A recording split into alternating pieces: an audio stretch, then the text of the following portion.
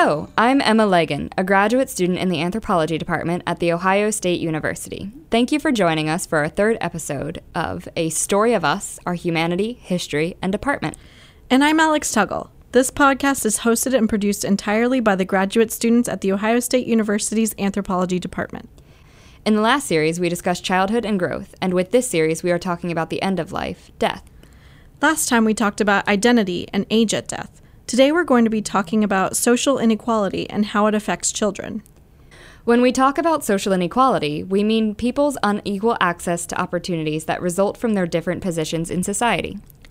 Someone's position in a society can be affected by income, education, employment, and even susceptibility to chronic illnesses like diabetes and infectious diseases like the flu.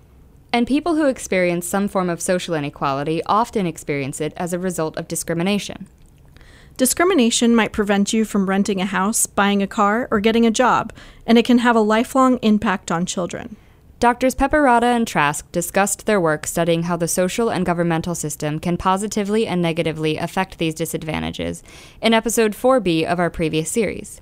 Kids do not have control over the food, healthcare, and housing that they have access to, so they can be exposed to allostatic loading due to the socioeconomic circumstances of their families.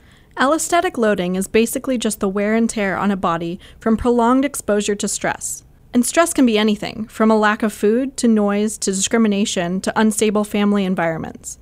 When someone is stressed, the body activates its fight or flight response. Exactly. So if you're sitting and reading a book and all of a sudden a bear comes into the room, your body is going to engage in a fight or flight response. It's an adaptation that allows people to either stay and fight a threat or run away from it. You might feel your heart rate accelerate and your pace of breathing increase when your body is in its fight or flight mode. Unfortunately, though, if this system is activated for too long, it can cause harmful effects like a predisposition for diseases such as diabetes, heart disease, depression, and even certain cancers. Yeah, which is why it's particularly important to recognize that discrimination through social inequality is a stressor for children. They can even be affected before birth. Pregnant mothers who experience the stress of social inequality tend to have higher allostatic loads and are more likely to give birth to low birth weight or preterm babies, which can result in language and cognitive delays in early childhood. And on top of that, if a mother experiences social inequality while pregnant, the baby is more likely to grow up to have heart disease, diabetes, and other chronic illnesses. This is because the baby was prepared for an environment that does not necessarily match the environment it was born into. So while the metabolic and genetic changes that happen to the fetus as a result of stress might be beneficial in the short term, they are detrimental in the long term. What's also interesting is that if the baby is a girl, her eggs are forming before she's born, so her experience in the womb may affect the genetics of her eggs. This means that the biological effects of stress from social inequality often span multiple generations.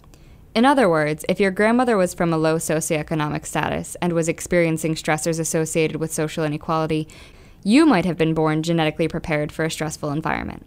This adaptation to long-term trends can become problematic when the environment you're born into doesn't match the one you were prepared for.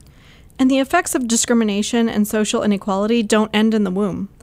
If a child continues to experience social inequality throughout their lifetime, they're more likely to suffer from things like mental illness, heart disease, and even cancer as they grow up. This is particularly because children who experience social inequality are more likely to be exposed to a variety of stressors such as poor living conditions. Also, children who experience social inequality are likely to be affected directly by discrimination. Children who experience discrimination have been shown to have higher allostatic loads, or more wear and tear, than children who don't experience direct discrimination, even when controlling for unequal social circumstances.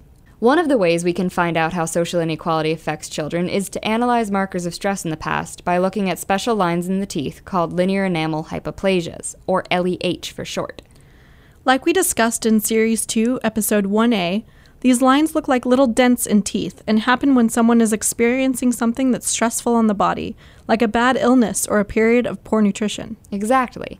Your body is putting in so much energy to keep itself alive through the stressful event that the teeth stop growing for a bit. Once the stressful event is over, the teeth start growing again at their normal rate. Since they don't remodel over time like your bones or skin, the teeth that you have as an adult can tell us what was happening to you when you were a child. Right.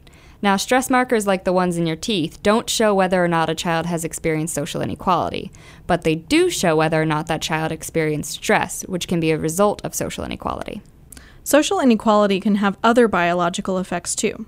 Take, for instance, chronic illness, which is a major cause of disability and poor quality of life in our society. As it turns out, your susceptibility to chronic illnesses is affected by stress. And it's not just people that can be affected by stress. All animals can have negative reactions to prolonged stress as well. Even non-human primates can have chronic stress due to biological and social stressors. We even have a graduate student, Ashley Eads, in the department that studies allostatic load in captive gorillas. The next time you hear from Emma and me, we will be discussing death at the macro or species scale, extinction. In the meantime, subscribe to the podcast and like us on Facebook, Instagram, and Twitter at A Story of Us, OSU, or check out our website, anthropology.osu.edu. And leave a review of the show. The more reviews we have, the easier it is for people to find us. As always, this podcast is produced in collaboration with the American Anthropological Association. We hope you join us next time as we continue to explore A Story of Us, our humanity, history, and department.